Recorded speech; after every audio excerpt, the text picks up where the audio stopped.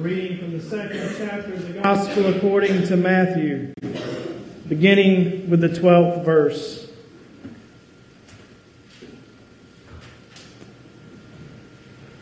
Matthew is writing about the Magi. And having been warned in a dream not to return to Herod, they left for their own country by another road. Now after they had left, an angel of the Lord appeared to Joseph in a dream and said, "Get up, take the child and his mother and flee to Egypt, and remain there until I tell you. For Herod is about to search for the child, to destroy him." Then Joseph got up, took the child and his mother by night, and went to Egypt, and remained there until the death of Herod. This was to fulfill what had been spoken by the Lord through the prophet, "Out of Egypt I have called my son." When Herod saw that he had been tricked by the wise men, he was infuriated and sent and killed all the children in and around Bethlehem who were 2 years old or under, according to the time that he had learned from the wise men.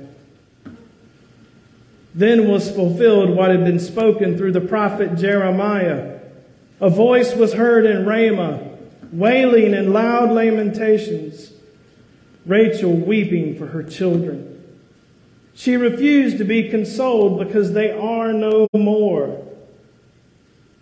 When Herod died, an angel of the Lord suddenly appeared in a dream to Joseph in Egypt and said, "Get up, take the child and his mother and go to the land of Israel, for those who were seeking the child's life are dead." Then Joseph got up, took the child and his mother, and went to the land of Israel.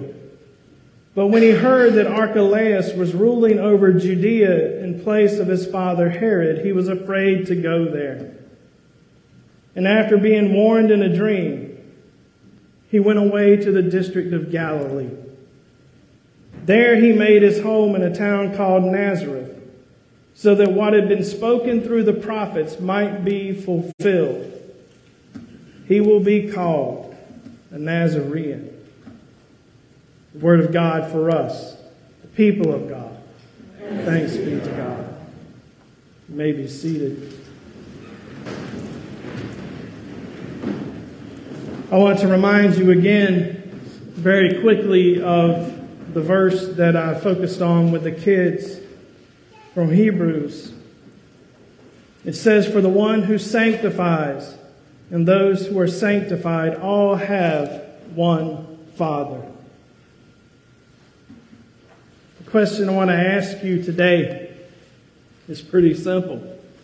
A couple weeks ago I said something and everybody chuckled because it's funny. I said that people talk about this being a great time of year because everybody's actually nice to each other. Remember that? And y'all laughed. You know why you laughed? Because you know that in just a few weeks everybody's going to go back to normal, aren't they? And people will go back to being rude to each other at the gas pumps, and people will start being rude to the cashier at Walmart again.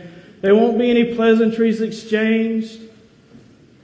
There'll just be the haughty expectations of perfect service and all of those things that people get worked up about. Whether or not someone offers them the respect they deserve in a transaction, or whether or not somebody called me first to apologize, will sink back into the pettiness that the world teaches us to be normal. Because the world would say to us that we should watch out for ourselves first. If there were nothing standing in the way of that, if there were no gospel of Jesus Christ to hold up the possibility that we can be sanctified and transformed, I believe this earth would be a horrible place to live. I see normal all the time. I see how people treat each other.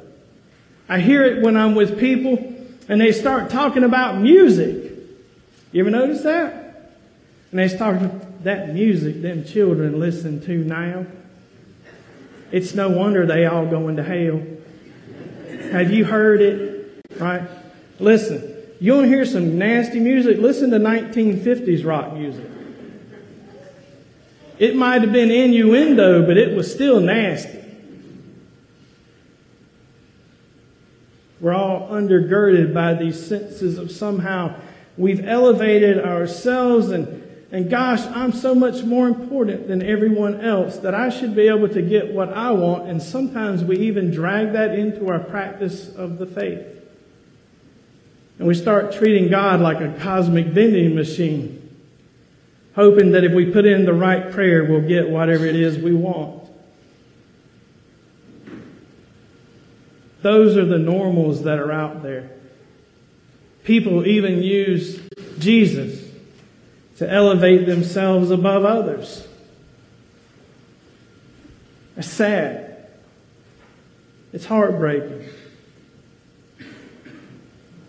I see it in things that you don't expect to see it in. Like, for instance, several years ago, I remember sitting in the office at the house, and I was watching a documentary about all of these immigrant children that had been put into a holding place.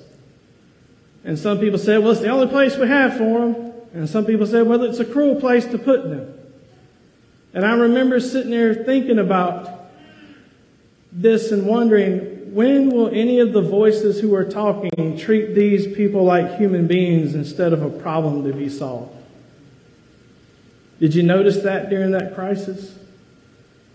There wasn't a question of how do we expand our lives. There wasn't a question of how do we serve a child. There wasn't a question of how do we embrace a child. The question was, how do we solve the problem of these children?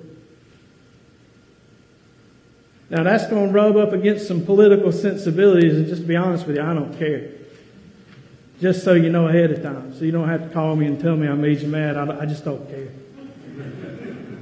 Because get this, the attitude that sees immigrant children as a problem is the same attitude that Herod had toward Jesus. It's one and the same. He couldn't see the potential of a child as anything other than a threat to his own power, his own lifestyle, his own wealth. And usually when I hear discussions of immigrant children, I hear about how they're going to crush our medical system, they're going to crush our educational system, they're going to make us all poor. And then I hear people say, well, they're only coming here to work. And I lived in Arizona, and I know that's not really true, just to tell you. I can remember sitting in my apartment hearing gunfire from the gang wars and MS-13 killing people just ruthlessly for no reason. Hey, even MS-13 likes to kill children. It was on the news about once a month. That's normal.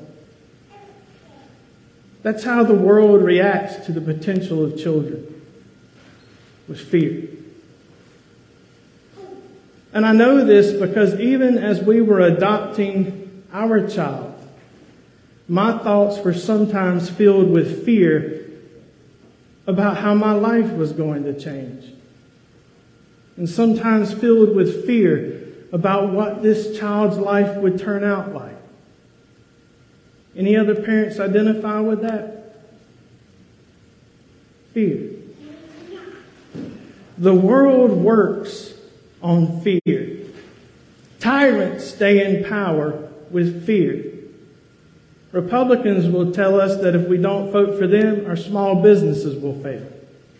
Democrats will tell us if we don't vote for them, all you old people in here are going to die next week. You won't be able to get to see a doctor, and grocery stores are going to stop serving you, whatever. The politics of fear is our normal. But in this season of Christmas, somehow people seem to be willing to look past that and embrace the idea that something could really be different because a child was born. Do you see that?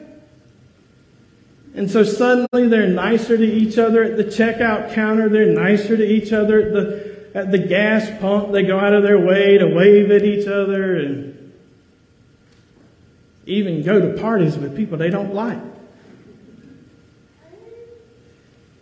So I ask you, do you want to go back to normal? Haven't had this time of joy. Haven't had this time of seeing that the one who sanctifies shares a Father with us who are being sanctified, and is unashamed to call us brothers and sisters. And having celebrated that joy for the last week or so, do you want to go back to living in a politics of fear? Anybody? That's our normal. An ethicist and theologian named Stanley Hauerwas, who taught for 500 years at the seminary at Duke, wrote this. He said, "Perhaps no event in the gospel more determinatively challenges the sentimental depiction of Christmas than the death of these children. Jesus is born into a world in which children are killed and continue to be killed to protect the power of tyrants. Every day. Every day, somewhere in the world, a child suffers in forced labor so that we can have the comforts we have. Every day. Some of them are mining lithium for our fancy car batteries. Every day. That's not something people are making up to dissuade you from buying a Tesla. It's the truth. Every day. But as long as it makes our lives comfortable, we're okay with it. But should we be? Knowing what we know about the potential of children, and knowing what we know about the dignity that God gave childhood by coming as a child, can we really go back to normal after celebrating this birth? Can we hear the way of the world personified in a horrible man named Herod? Can we hear that and not examine how we treat children? He goes on to say, Herods must be resisted, but we must also not forget that the fear that possessed Herod's life is not absent from our own lives. All Jerusalem was frightened by the news of this child's birth, and the same fear continues to possess cultures, our culture, that believe they have no time or energy for children. Abortion is one of the names for the fear of time that children make real. Children rightly frighten us, pulling us as they do into the unknown future. But that pull is the lure of love that moves the sun and the stars. The same love that overwhelmed the wise men with joy. It is the love that makes the church an alternative to the world that fears the child. And the italics are there to emphasize the word "the," because in the fear of children, what the world really fears is the possibility that God could make things new. The possibility that somehow the kingdom of God could actually come on earth, and little ones would be valued as much as the tyrant and the king and the wealthy landlord. That's what the world fears. The world fears the economy of the kingdom of God, where all people are equal and all people are being sanctified and made holy by the one who died and was raised to set us free from the fear that enables us to turn a blind eye to the slavery even of children. This is the hope that Christmas is rooted in, that the world can be changed. So I ask you again, do you really want to go back to normal? Do you want to live the rest of 2023 as if Christmas 2022 didn't happen? Or even worse, as if Christmas 4 BC didn't happen? Do we really want to live as if the kingdom of God has not come in the person of Jesus Christ? Or are we willing to embrace the possibility that God can transform our hearts to where we will see no person as a threat, but as a brother or sister in Christ? This, I think, is a question that every Christian should ask themselves on the brink of a new year. Will we make room for the little ones, even if they threaten our way of life? And a little one doesn't have to be a child. Just anyone that we see as less important than us. The one who sanctifies and the ones who are being sanctified have one Father. Therefore, he is not ashamed to call them brothers and sisters. Knowing this, how could we possibly go back to normal? I ask you that in the name of the Father, the Son, and the Holy Spirit. Amen.